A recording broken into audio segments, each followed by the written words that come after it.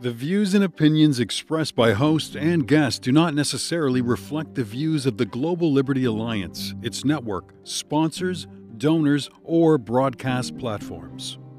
The Global Liberty Alliance provides this podcast for informational purposes. Freedom of speech is a fundamental right and essential for free societies to prosper.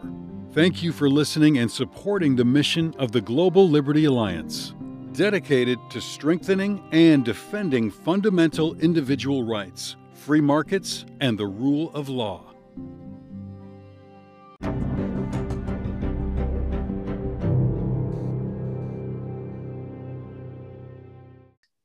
This is Jason Poblete with the Global Liberty Alliance coming to you from Alexandria, Virginia, across the river in Washington, D.C.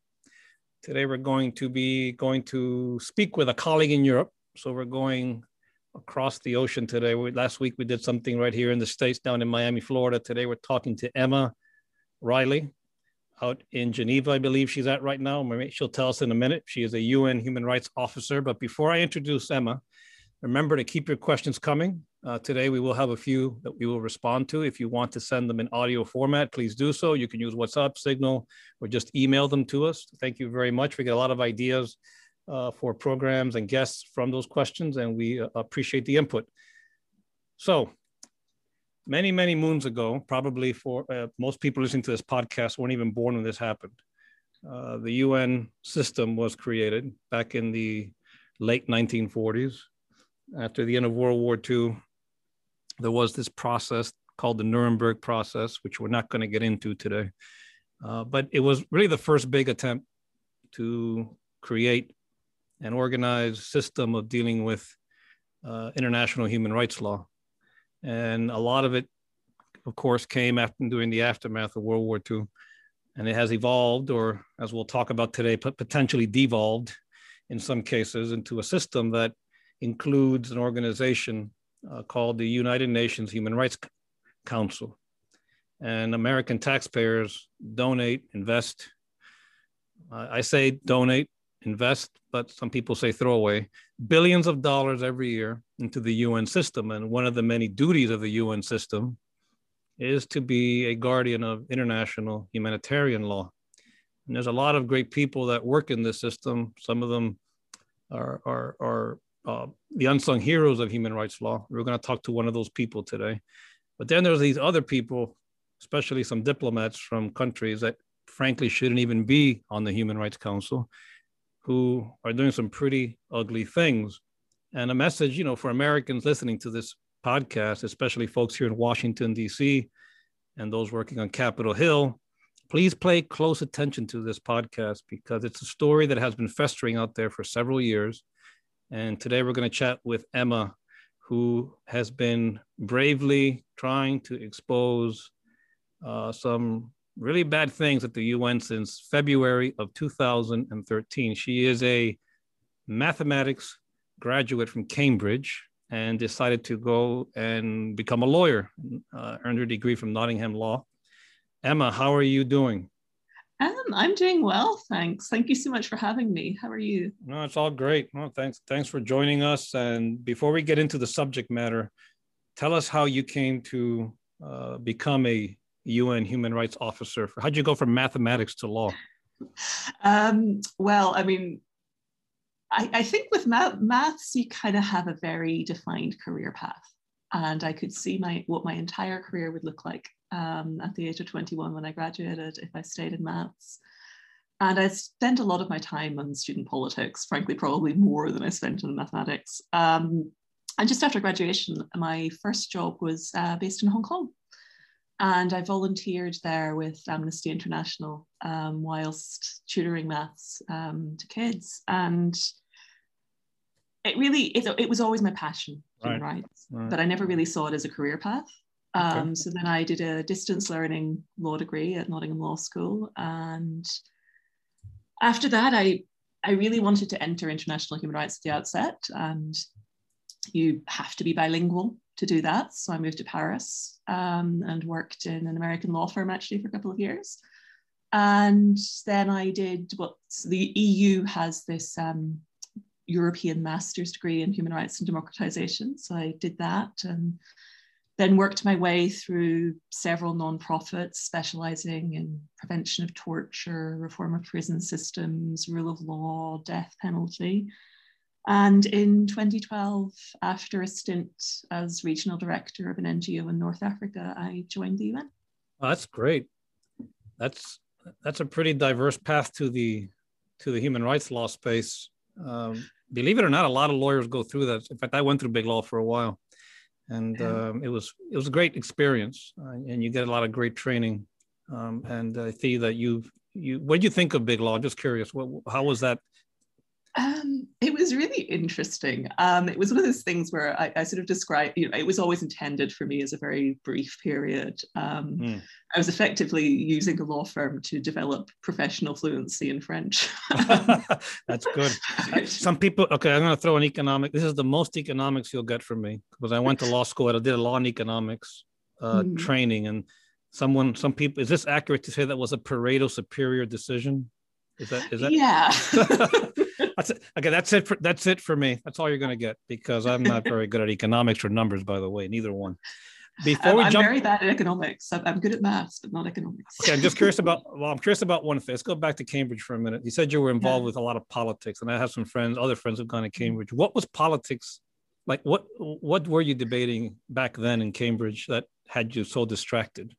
Well, parts of it was about the investments. I went to Trinity College, Cambridge, which is the sort of richest Cambridge college. It was founded when Henry VIII took all of the wealth of the Catholic Church. So it's sort of the third richest entity in the UK after the state and the crown. I like the way you say. I like the way you say it. So they took it from the Catholics, huh? Yeah, I mean, he took all the wealth of the monastery and all the land, and founded this college.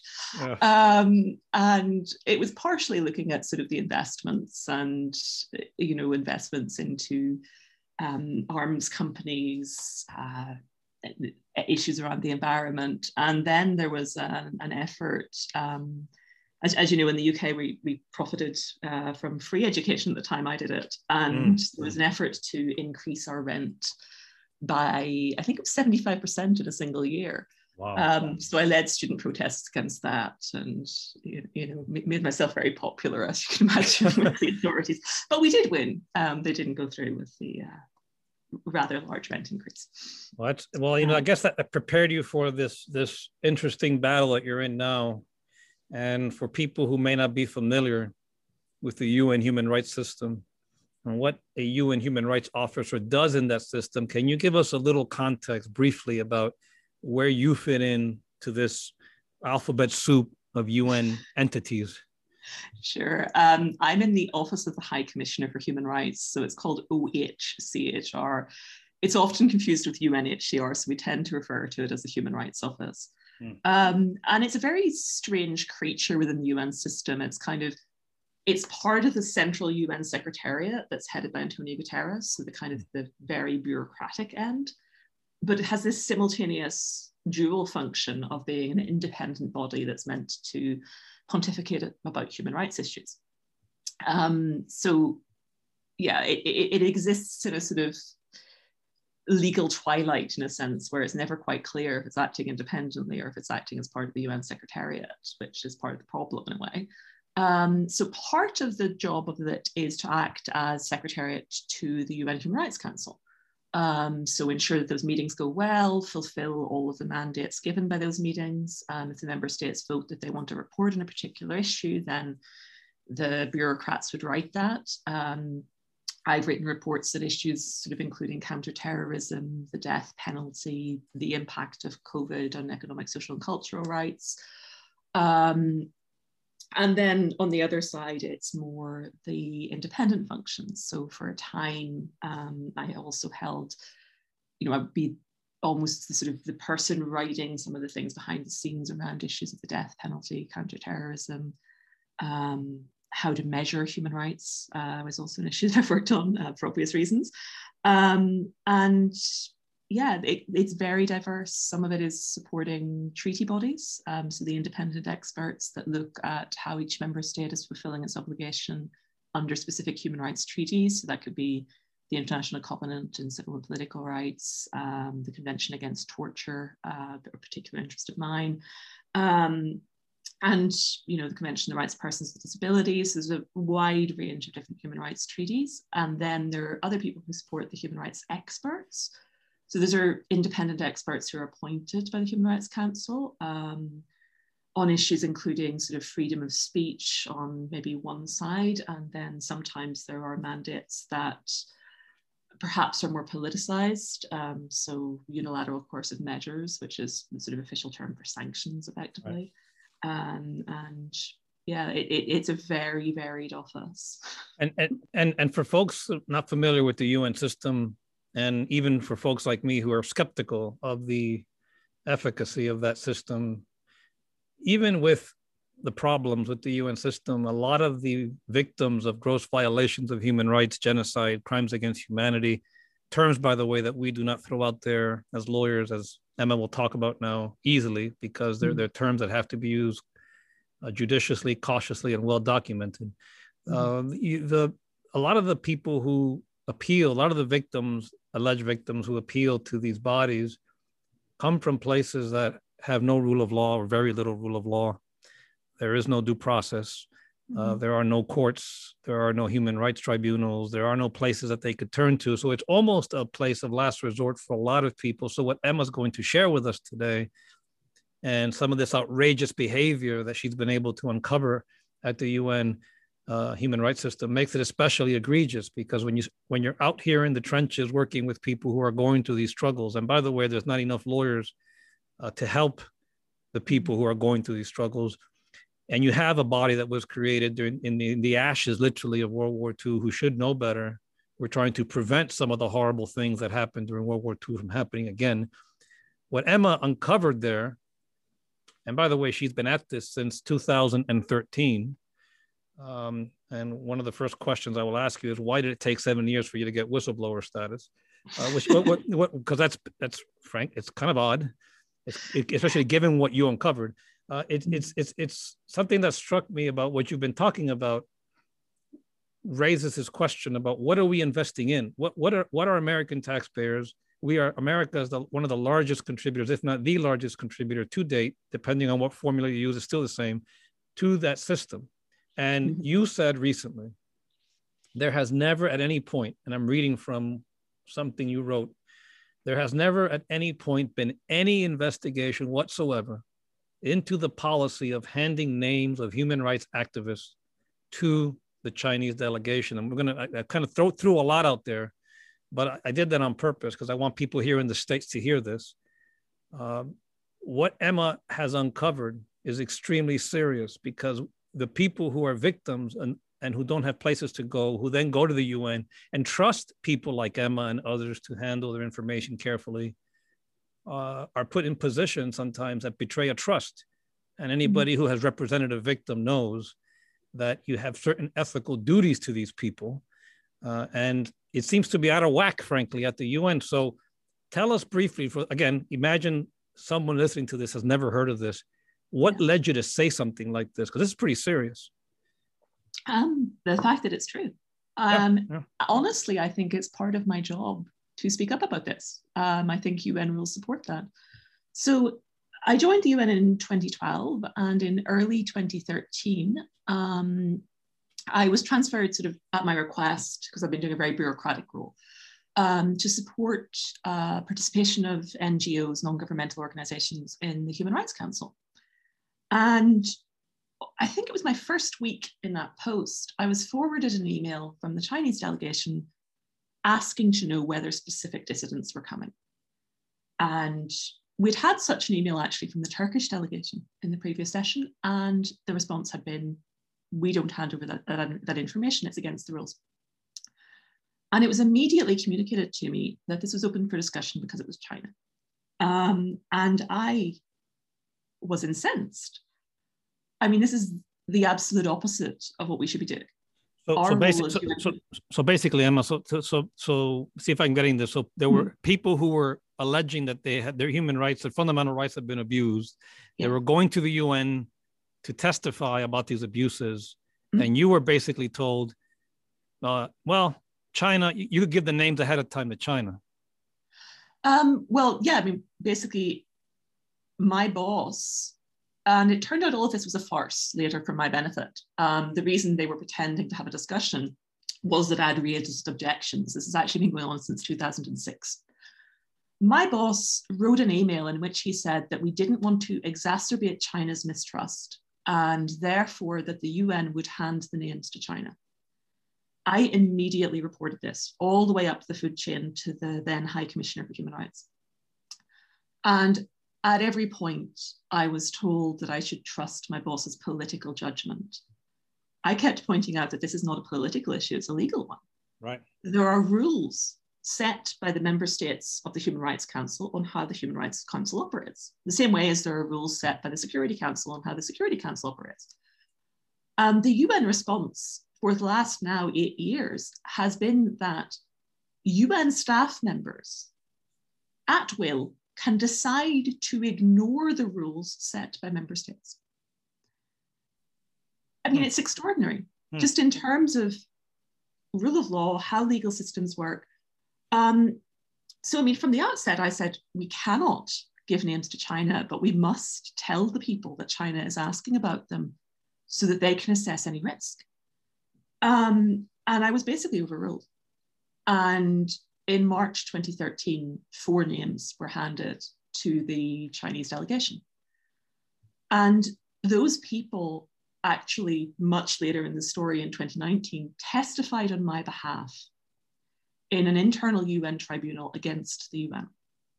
That's amazing. And Dolkan Issa, who's the head of the World Uyghur Congress, testified that when China knows in advance that he's planning to attend a human rights meeting, his family in China receives visits from the Chinese police and is forced to call him to tell him not to come. His family members are arbitrarily arrested and detained. Both of his parents have now died, one of them in the concentration camp system in Xinjiang. He has variously been arrested by national authorities at the request of China. China has put out an Interpol red notice on him. Other people testified that their family members were forced to call them while another family member was being tortured by the Chinese authorities in the background. I mean, this is not a bureaucratic issue. This is not some small bureaucratic decision taken in a corridor in Geneva. This is active endangerment of individuals by the UN office that is mandated to protect them. And what Emma's talking about happens, unfortunately, not just with China. We've had people that we've represented as part of our organization in places like Cuba, for example, that the moment anybody from Cuba testifies, even remotely, or they manage to travel to Geneva to testify, the consequences for these people just by showing up could be, well, you can get locked up. And I know people in Cuba who have been locked up for doing such a thing. Yeah. But imagine what Emma's saying is that they were trying to give the Chinese advance warning to engage in exactly what they did, which was an intimidation campaign. So they didn't show up to begin with. And when they did show up, I'm pretty sure bad things happened. In fact, bad things have happened, and it's pretty well documented that bad things have happened. And Emma was following the rules, and she is paying a pretty high price. I think she probably will disagree with me because it sounds like she's enjoying what she's doing, and she is enjoying what she's doing. But what she has been doing is very stressful, and it takes a lot of courage to do something like that because most people would look away. So why didn't you look away? Why haven't you looked away? Curious. I just don't. I've never understood that question in a way. I think the question should be the other way around. Why did my colleagues go along with this? This has been happening since 2006. I found out about it in 2013 and immediately reported it. Why between 2006 and 2013 did the 50 or so people who must have known this was happening not report it? Why am I the only person that's reported it since 2013? I mean, my title is UN Human Rights Officer. I have a duty to report this. But I see it as part of my job. I see it as doing my job to report it. And I have been incredibly disappointed with the way that it's like the UN is incapable of looking at the bigger picture. Everything is reduced down to a tiny bureaucratic issue. So each individual bureaucrat that I report it to will try to find some excuse for this. The urge is always to cover up, make sure no one finds out. And, you know, I think you're correct. I think actually, you know, it's been fairly hellish for many years, but there's a certain freedom to accepting that you're going to be fired. Well, yeah, I mean, it's that you've had that. It looks like from what we've read in the, and we're going to take a quick break, but we've read your odyssey through the UN Dispute Tribunal, which we'd like you to explain to us briefly what that is when we come back. And you've just stuck with it, though. And that's what we want to go into a little bit about how this process internally has operated. Because here in the States, by the way, there's a law, I'm sure you know about this law, that it's a statute, and of course it's a law. It requires that when we have situations like this, the United States withhold funding at a level of 15% at least from these bodies until they get their oversight and compliance house in order. And there's been other cases of whistleblowing at the UN. What makes this one especially horrible is its connection to the genocide of Uyghur peoples and other religious minorities in Western China and other parts of China. And the term genocide, that's a serious term. It's not a term you hear thrown around all the time, and it should not be used loosely. And when the US government designated and made that finding of genocide and crimes against humanity, there's some repercussions. Things should follow from that we'll talk about later. So we're going to take a quick break. We'll continue talking with Emma Reilly, a UN human rights officer who's talking with us today from Geneva. We'll be right back.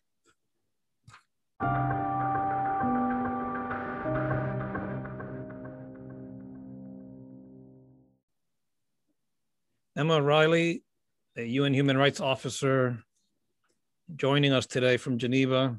Before we took that break, we were chatting about your journey through this whistleblowing experience. We're going to get back to the genocide issue in a minute, but tell us a little bit about this UN Dispute Tribunal. You've been communicating with them back and forth, and there's been a case filed. You've also contacted US government officials, including House Speaker Nancy Pelosi, Congressman Chris Smith, a longtime champion of human rights, Senator Patrick Leahy, who also follows the human rights issue closely, and some other folks. But we'll talk about those folks in a second. But what is the UN Dispute Tribunal? And you've been exchanging a lot of paper with them. So where does that stand right now? Well, it's all on hold. This is quite an interesting indication of how the UN feels about rule of law when it's applied to the UN. The UN can't actually be sued because of diplomatic immunity. They were supposed to set up some kind of ability to sue the UN in 1946, but apparently they've been quite busy for the interim period and haven't got around to doing that. So the only court that the UN can actually be taken to is an internal employment tribunal. So I can't sue the UN for endangering human rights defenders. I can only sue the UN for its actions against me as a result of reporting that. So I took 3 court cases against the UN. All basically related to the same couple of decisions. The UN put out a press release about this in 2017, where they admitted the practice, lied about how it's applied, and then defamed me for good measure in the last paragraph. So, that gives a legal action.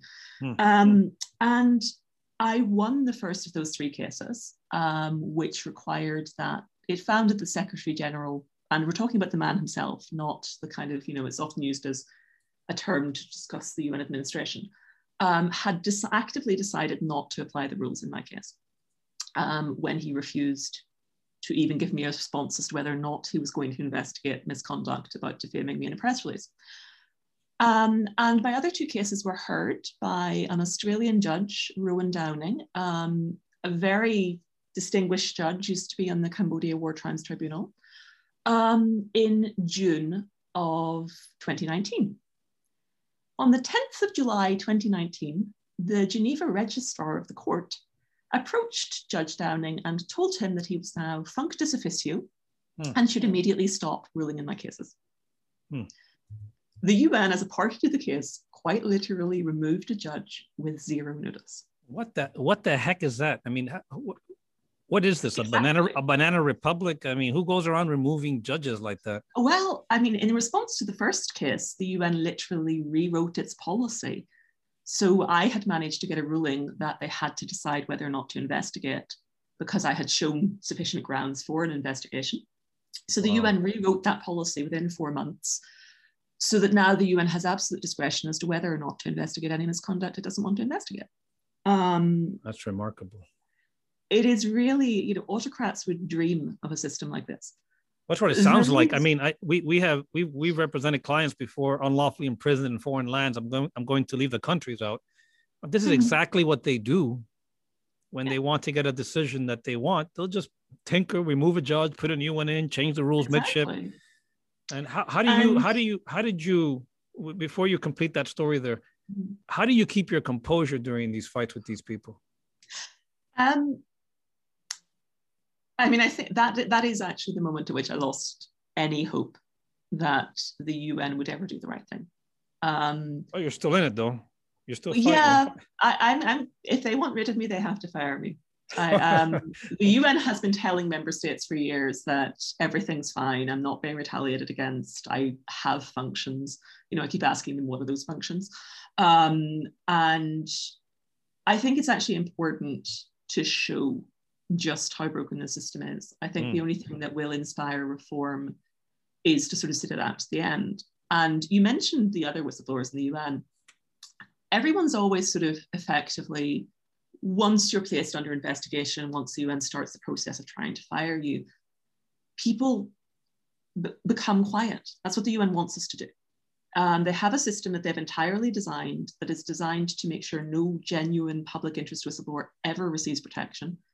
And they basically rely on a system where they write the rules, rewrite them at will. If there is an investigation, they get to choose 2 investigators from among the entire UN staff or any consultant they feel like. So they handpick investigators and instruct them to find against you. They can fire a judge at 24 hours notice. I think it's important to try a different strategy.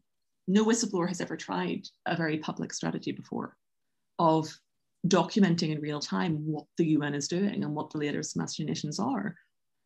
There's never going to be reform if all of this continues to happen behind closed doors. And there are rules that the UN abuses about airing employment grievances in public. So I'm always very careful to make sure that I'm phrasing it as misconduct. And by having that kind of rule, they basically ensure that anyone that's reported wrongdoing is silent. They intimidate people. They make people's lives hell for years. And then at the end of all of that, they kind of come in with a monetary offer when they've exhausted the person to go away and sign a non-disclosure agreement. And I think it's actually important to document the ways that the UN operates when people come forward reporting wrongdoing, whether it's child sex abuse, whether it's handing into dissidents to China, whether it's sexual harassment, accepting bribes. This system is broken and it needs desperately to change. You were saying at the beginning, at the introduction to the podcast, about a lot of people feel that the UN has lost its way. I'm one of them. But I do think that if the UN Charter were applied, it would be a very important organization. So I think it's just important, if the UN wants rid of me, they have to fire me. And all that I am under investigation for at the moment is the fact of blowing the whistle. Well, the UN can't accuse me of anything else. Yeah, no, they can't. And the UN needs more Emma Reillys in there standing up for the rule of law, because that's ultimately what separates us from the savages, I believe. And I think there are people inside that organization who are savages, who shouldn't be holding those posts. You don't have to respond to that. I can speak that way. You can't. but I've been monitoring that organization for a long time, and as someone who has dealt with, worked with, and counseled victims of gross violations of human rights, crimes against humanity, and worse, it's a terrible thing to hear that an entity that was created to protect fundamental rights, or at least be a guardian of fundamental rights. That's the role I see the UN as. They're supposed to be out there as a sentinel and exposing and accountability, that internally it can't follow the basic rules and procedures. And the lawyers inside that organization, and I know there's a lot of good ones in there, people, human rights officers like you, are being shut down in this horrible way. And the body that's policing this, the body you're supposed to go to for dispute resolution, is just as corrupt as some of these people inside that. Again, you don't have to say that. I can say they're corrupt, because to me, that's corruption. When you switch judges midship, that's corruption. You change the rules of engagement during a procedure, that's corruption. That has to change. And I want people here in Washington who are listening to this, and I'm going to make sure they get this podcast, but you need to contact Emma Reilly. She has to testify before Congress. She needs to tell her story. We're going to at least make sure that people here listen to what you have to say. Those 3 court cases. So before we get to the genocide and everything else, your situation now, you've been at this battle for 7 years. You have these 3 court cases. You got 2 battles going on here. You're fighting for yourself, and you're fighting for some other people. Let's focus on you for a minute. These 3 court cases, you say they're still in there, they're still pending. Do you think this is a way to resolve this, at least your battle, the part that you're struggling with? Absolutely not. I mean, the interesting part was I obviously had to send at one point, when the Secretary General refused to reinstate the judge, I contacted the judge and said, would you be a witness of fact? So I now have the former judge who heard my cases willing to testify that his removal constitutes removal by a party to the case of the judge. Wow. And the new judge simply refuses to hear the evidence. She says it's irrelevant to the case. You couldn't make this stuff up. No, you but can't. Even worse than that, there's another body within the UN. It's called the Ethics Office. And one of my cases is actually against them because of their determinations. So I sort of went to them and said, right, I'm being retaliated against as a whistleblower. Here's what I blew the whistle on. This is clearly bad. And here's the retaliation. And they decided that it was impossible, in their view, for a UN human rights officer to believe that breaking written rules set by member states in order to provide China with information that could only be used for the purpose of human rights violations, it's unreasonable of me to think there could be a problem with that. Wow. So nobody could ever reasonably believe that was something I should report, and therefore it doesn't constitute a protected activity. They gave several justifications for this, all of which are sort of worse than the previous one. First, they said that the simple fact that my reports did not lead to it changing meant it could not have been misconduct. So effectively, the Ethics Office thinks that the UN should operate as an autocracy. We can all ignore the written rules. If the managers do nothing, the managers, as perfect ethical beings, must be right, and therefore the written rules are wrong, and therefore the staff member is wrong. Then I got another determination after that one that was sort of the final one at that point. This was in 2018. And that took it one step further. So it was a sort of an appeal to a different ethics officer. So this one's from UNICEF. This is the person that looks at all of the sex abuse cases. She decided that the principles of do no harm, confidentiality, and the independence of UN staff, so that we shouldn't take instructions from government, it was unreasonable of me to think that any of those basic principles could ever, under any circumstances, take precedence over the possibility of a better political relationship with the Chinese government. I actually had cause, though, in early 2020 to take another case to the Ethics Office. Because the thing about being retaliated against for so long is that you start to sort of Google the main retaliators. And I discovered that the Deputy High Commissioner for Human Rights at the time, a woman called Kate Gilmore, had been lying about her qualifications. Her official biography said she had 2 master's degrees. She has none. And a master's degree. Go figure. She lied on her resume? Well, certainly the public biography that was published when she was hired contained lies, yes. Go figure. I can only assume where those came from. So yeah, she claimed to have 2 master's degrees. She didn't have any master's degree. So I reported that, and That was just before I was forcibly transferred to a post that doesn't exist, has no functions, and against which I remain. So I did another complaint to the ethics office and said, right, I reported her for not having qualifications, and within weeks, she transferred me to a post that doesn't exist. And this was despite, promises that were made in court that I would be transferred to a real post. So basically, do you consider this retaliation for what you're doing? Oh, yeah. But then I put in a new complaint, and this went to the only ethics officer I found in the UN that has any perceptible ethics. And he put in writing that it was very clear to him that I had done the right thing, and that my concern had at all times been to protect people against human rights abuses, whereas the concern of the UN management had very clearly been to improve its relationship with the Chinese government. And he said that I should immediately receive full protection, that I should immediately be transferred, and that there should be an investigation into the retaliation against me. I then, I was quite pleased about this. And there's been all this rhetoric in recent years from the Secretary General saying that he protects whistleblowers and that he insists that whistleblowers will receive protection. That status has made no difference whatsoever. I'm an officially recognized whistleblower and I have received zero protection. In fact, I named the person who is currently leading the retaliation against me for the purposes of ensuring the investigators looked in the right direction.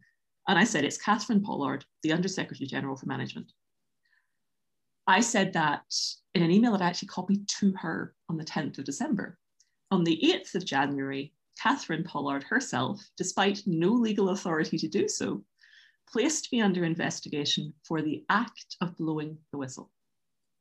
I had told her that I was due to appear in a Dutch court on the Monday. On the Friday, she put me under investigation specifically for having blown the whistle on this to member states when everything internal failed. Cool. This is, there's a lot here. Where do we start? Yeah. Well, for me, it's all the same thing. It's rule of law. It is rule of law. The UN pays me to advocate for the rule of law everywhere else and will not apply a single principle of it internally. And by the way, for listeners who may not be familiar with the UN structure, the Undersecretary General for Management is a very senior post inside the UN system. This is not some low-level official. We're talking about the number 3 or number 4 at the UN. Number 3. Yeah. So it's a very senior post and somebody who is been granted a lot of authorities and obviously could be abusing that power, that position of trust. But Emma, the good thing is that you're not backing down, and that I think is half the battle. You have a lot of moral courage, and it's commendable that you want to lean into that fight because you have your own battle, but you're also doing this on behalf of people who put their trust in the UN system. And when we come back, we're going to talk to Emma about this situation with China and why she thinks the system has been rigged. I think it's been rigged. I don't want her to say it's been rigged. I think it's been rigged. And they're playing politics with human rights, which we're not supposed to be doing, especially not with people who are suffering immensely in Western China right now. We'll be right back.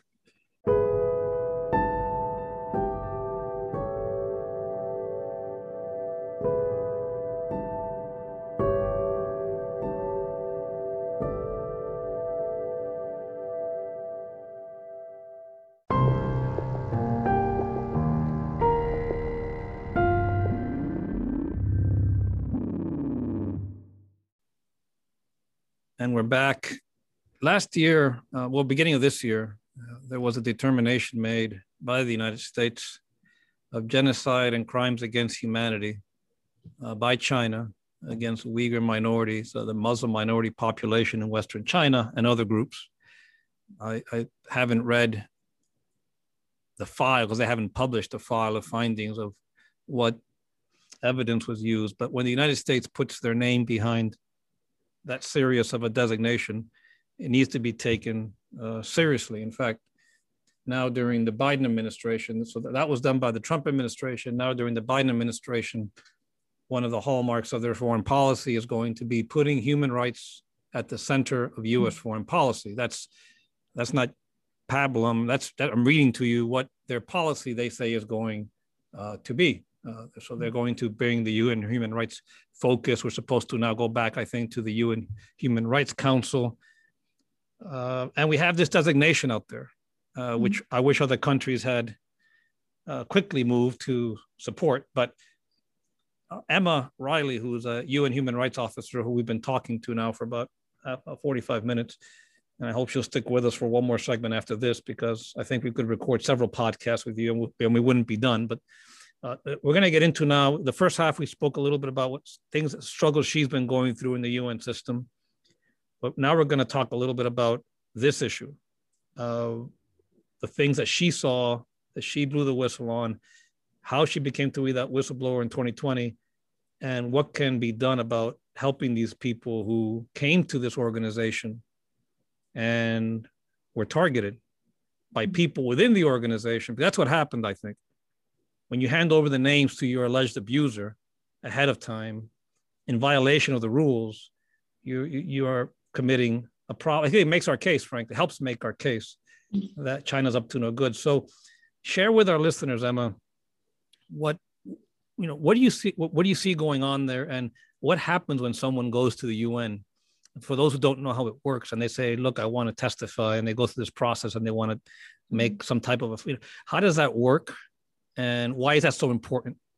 Well, a couple of weeks in advance, they have to write to the UN to get a sort of badge to enter the premises. As you know, the UN is basically international territory. So you need a passport generally to get in. So in order to make sure that their name's on a list to enter the building, they have to apply for accreditation a few weeks in advance. And that's supposed to be basically a sort of bureaucratic system. That information about who is applying for accreditation is not supposed to be shared with any member states. Obviously, part of that is people's own safety. And the Human Rights Council actually has a written rule on this. It says that if you want to know the accreditation status of any particular individual, you have to ask in front of all of the other member states, or in front of what's termed the expanded bureau. It's kind of a management body made up of a smaller number of ambassadors. But basically, that should be an entirely bureaucratic process with no political element to it. Obviously, a lot of states would like to know who's coming. And when China asked, the Chinese delegation did not think it had a right to this information. They termed it a favor in writing. And now a favor is something that's very easy to say no to. The UN could have done exactly what it did when Turkey asked and said, well, no, we're not doing that. And what happens basically, a lot of what was reported to me was that the individuals where their names were handed over would report being followed around Geneva by Chinese agents. Now, I kind of initially thought that sounded relatively unlikely, but there's recently been a big scandal in Switzerland about the fact that the Swiss government was allowing Chinese agents to operate on its territory without any sort of reason or oversight. There would be efforts by the Chinese diplomats, even in the room, to throw people out. So the first time that I actually met Dulcamisa in person was, I had been sitting on the podium of the Human Rights Council, because when NGOs were non-governmental organizations were speaking, I would be sitting next to the president, advising them on any objections that were raised, etc. And I saw something weird happening at the back of the room, where UN security were approaching what looked to be NGO representatives and escorting them from the room. So given that was part of my portfolio, I ran to the back of the room and basically asked UN security what they thought they were doing. And it turns out that the Chinese delegation had approached UN security and told them to get rid of this NGO from the room. And I sort of said, look, I'm the person from the Secretariat who knows who's accredited, who has, can check the badges, and, why are you taking instructions from the Chinese government in this? So those are kind of the things that happen in Geneva, in the building. The governments will interrupt the speeches many times to stop people from ever having a coherent speech. So nobody really gets what the speech is about, because China's interrupted sort of 20 times in a single speech. But that all pales into insignificance when you look at what happens to people's family members. And I mean, I spoke a little about that earlier, you know, hideous stories about people being arbitrarily detained, people's family members disappearing. You know, one of Dalkanis's brothers hasn't been seen in years. Rebia Kadir, there was an Amnesty urgent action about her, where it described the torture of family members in front of other family members, being forced to call her, and she's in the US, and tell her what was happening. He Gang is another one where it's public information, her name was handed over. She's the wife of Gao Shisheng. He has written a book about how the Chinese authorities tortured him, and he recounts in that book that at times the torture was for the specific purpose of trying to ensure that he would instruct his family members not to speak out. And, you know, there's another diplomatic element to this, where two of those people I've cited are resident in the US. I don't know if they have citizenship or not. Dolkanisa is resident in Germany and has citizenship there. So you have UN bureaucrats actively breaking the rules set by member states in order to hand over names of citizens and residents of other countries to the Chinese government. And I think actually one of the reasons that the UN was so keen to fire the judge in my case was that despite initial reluctance, he did hear evidence on this point. And he opined from the bench something that I very much agree with, which is, where did they get the authority to do that? Right. You know, it's like in the State Department, with a new government, with a new administration, political appointees come in to make sure that what they say goes, that the rules that are adopted by the new administration are applied in practice down the sort of bureaucracy. The UN just doesn't have that. It has a lot of unelected bureaucrats with basically absolute power, or who have taken absolute power upon themselves without any external oversight. So the only way that governments can ever find out what's going on internally is whistleblowers. And I mean, this policy is just so beyond the pale. But what's interesting is that the UN just, in court, the UN position is, this is ongoing, this is fine, somehow this list is public, therefore handing it to China weeks in advance is fine. That's their legal position. When member states ask about it, they simply lie. And I've provided member states with the evidence that the UN administration is lying to them. And really, there have been many moments when I kind of ask myself, what else can I do? I'm always looking for, you know, what is it that I need to say to make people understand how serious this is? And it's like I live between these sort of two alternate realities. There's externally when I tell people and they are appropriately morally shocked. And then internally where it's presented as this kind of small bureaucratic issue and nobody looks at the bigger picture of the impact on people's family members, the impact on the ability of people to speak out.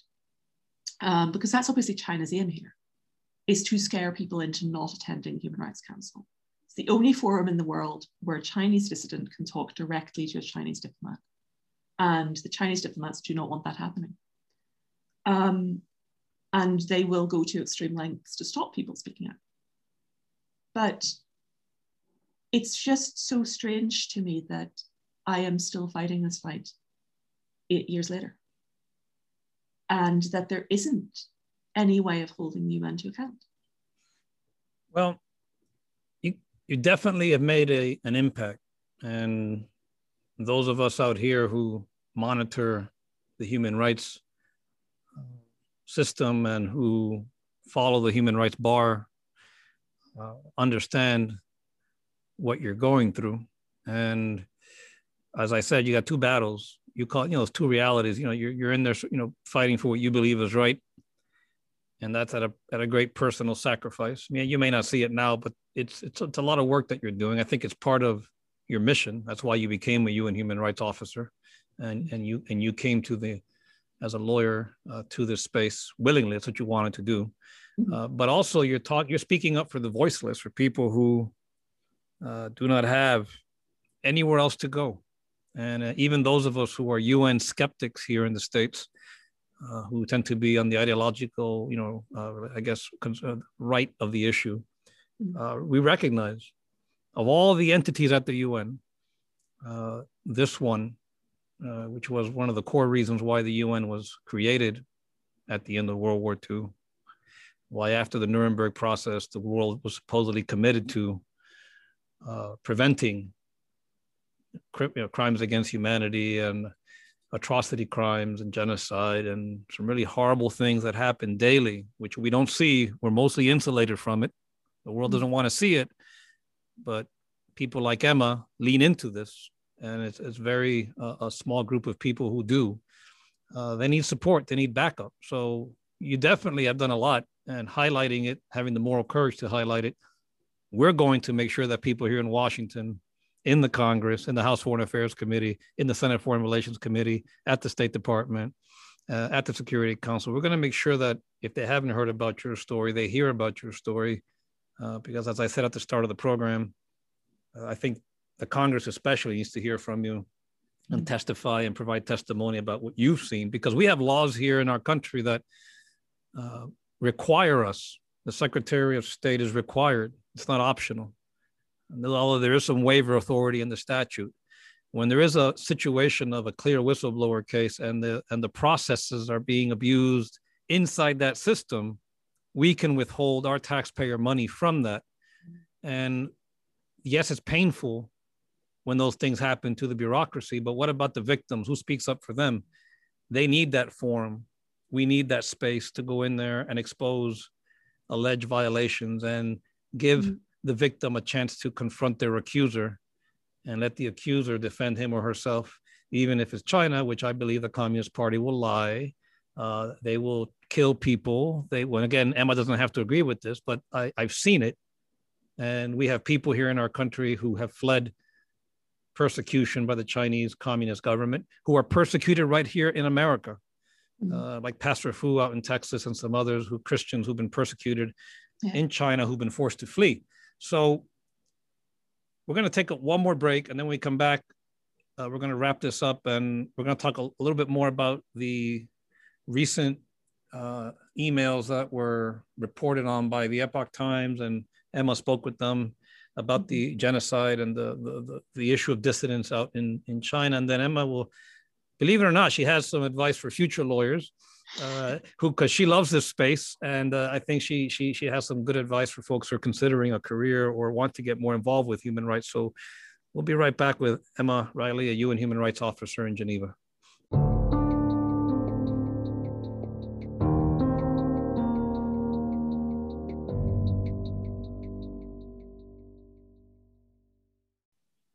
Emma, the Epoch Times had a story this week, which we will include as a link to the podcast. Headline: Leaked emails confirm UN gave name of dissidents to the Communist Party. And it's, again, quite chilling. It doesn't say you leaked, of course. It's talking about the whole... I did. I've admitted that too. Oh, okay. Oh, okay. Well, okay. So she leaked as a whistleblower. She is exposing some bad stuff and defending herself. And I read this and I was just shocked. It's come down to this. You made a reference here, which I found, again, knowing you a little better now, I understand why you said it. You said that it's criminal, and arguing, and I would agree with her on this, that the UN is, quote, complicit in genocide.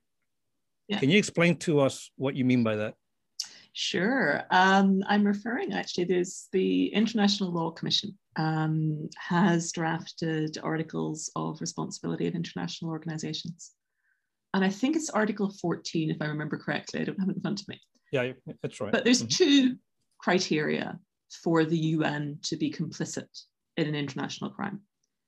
First of all, it has to be something that would constitute an international crime if the UN committed it itself. That is clearly true of things like arbitrary detention, torture, and now I would agree with the determination of genocide. And then the second is that it would have to be something where there's kind of an active provision of information or facilitation of the act. Identifying the person is definitely facilitation. This is philosophy 101. The murderer knocks on your door and asks where your sister is. Do you tell them? It's not even a difficult legal question. As regards to the determination of genocide itself, I think the research of Adrian Zentz around forced sterilization of Uyghur women in the camps, even China's own statistics and birth rates that came out a few days ago that show that, everywhere else birth rates are progressing normally. And in the region of Xinjiang, they have decreased by 50%. Now, given that there are also other populations in Xinjiang, how much has that decreased for the Uyghur population? And obviously preventing births within a group with the intention of destruction of that group is one of the definitions of genocide in the Genocide Convention. So, honestly, I think this is absolutely criminal behavior. I have reported it internally as such. I have repeatedly asked the UN to investigate this. And as I think I also pointed out to the Epoch Times, there has never been an investigation of my actual allegations, ever. The UN, in fact, just admits that they're true. In court, there is no argument on the facts. The facts are names are secretly handed to the Chinese delegation. The UN position is that that is somehow required and that they cannot resist the Chinese request.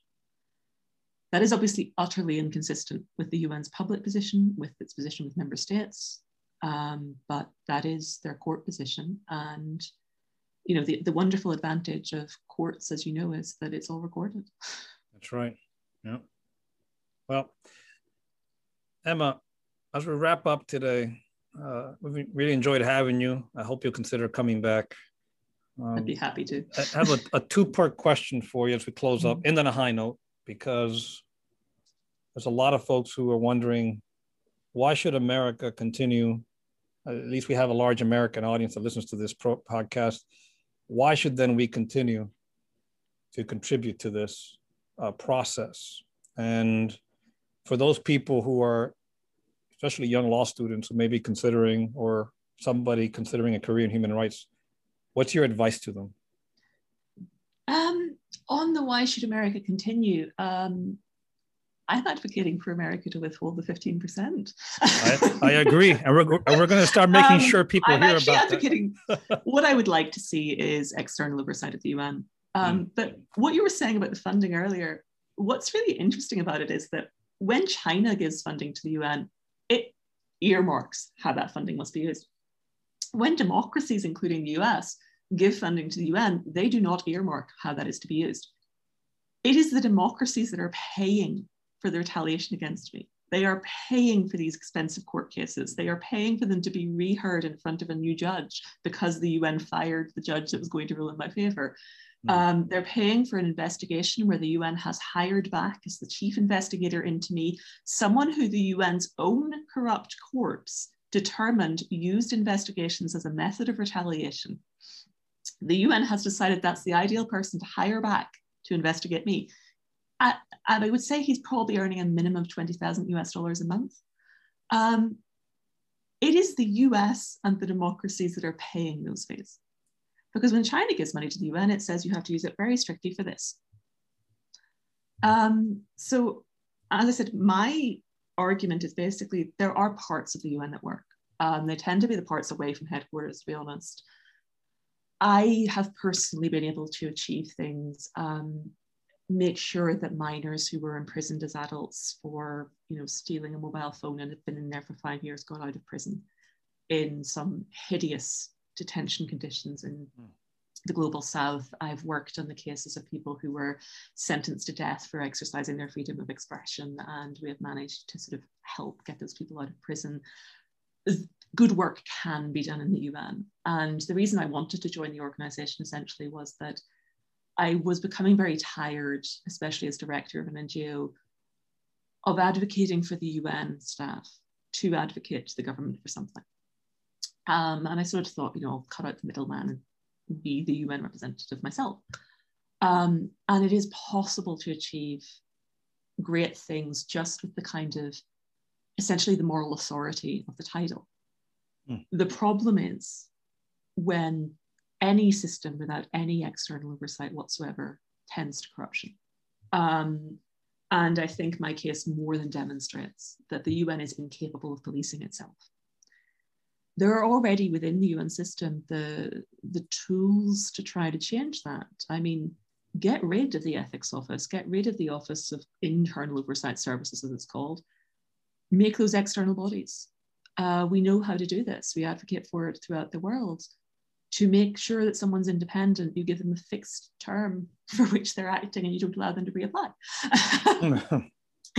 We know what the systems are that works. Like I said, the UN pays me, or paid me at one point in part, to advocate for the rule of law worldwide. So, I mean, there are ways of doing it, but certainly I don't think the US should be writing checks without ensuring that there's some kind of checks and balances in the system. Because as I said, I would add, I agree with you. And I would add, before I forget, we haven't even talked about this today, and you don't have to opine on this, but I would go one step further, that any individuals that are engaged in this sort of corruption, because this is corruption and undermining the rule of law, should be sanctioned by the United States. And although I know that there are some exceptions under the UN headquarters agreement that may protect some of these people, doesn't mean the protection's there forever, and doesn't mean that once you step down from that post, you're going to be scot-free clear. I think anyone engaged in this type of corruption, undermining rule of law, and complicity in genocide, they need to be put on notice by the stakeholder nation, by the state parties, and said, well, you may have protection now because you have these posts, but guess what? Maybe not.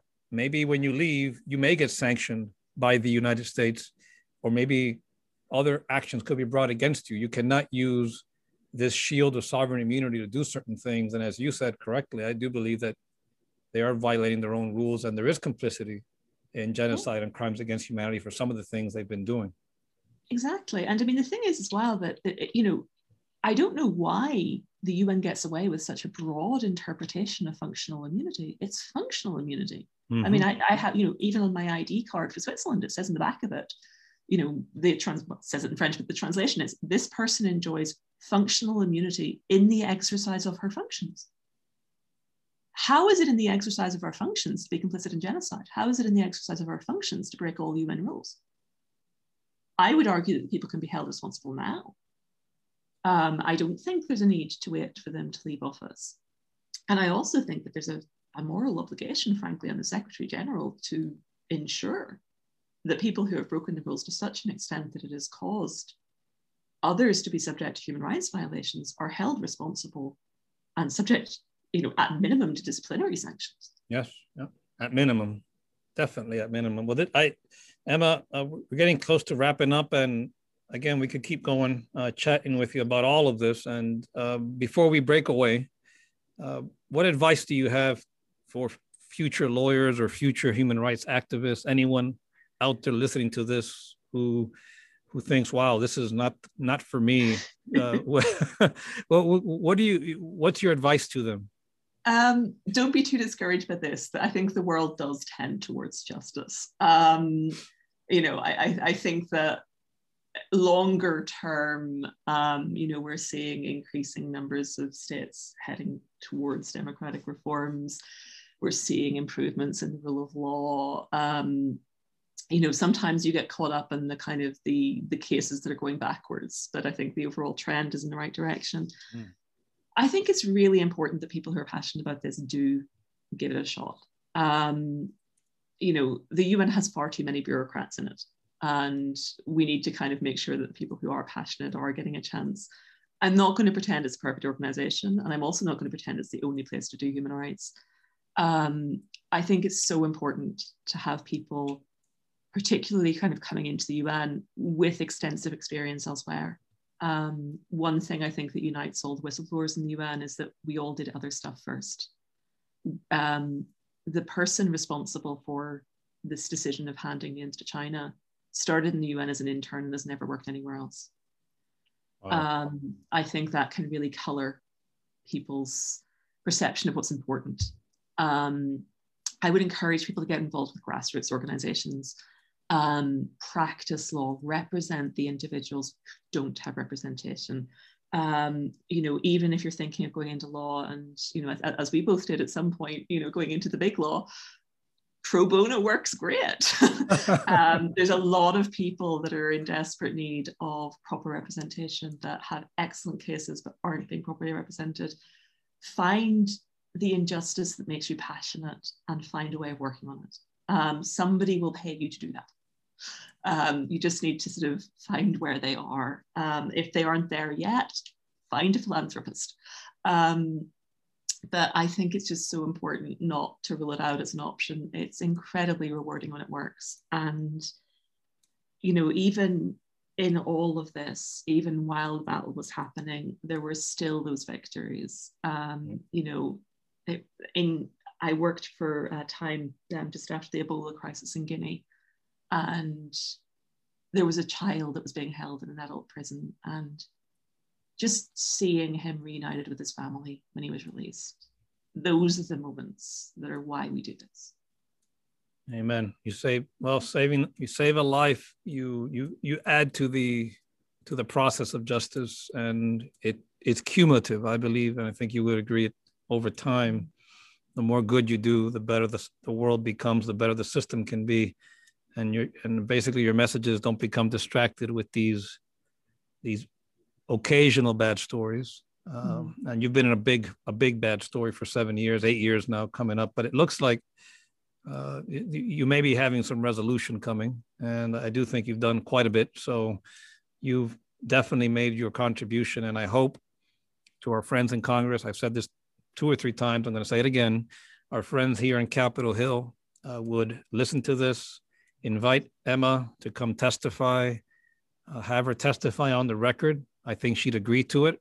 Does that be that? I think I think it's yes, but Emma probably would do this on the record. And oh, absolutely, and I'm absolutely happy to provide all of the written evidence. I have 8 years worth. Yeah, they need to see it.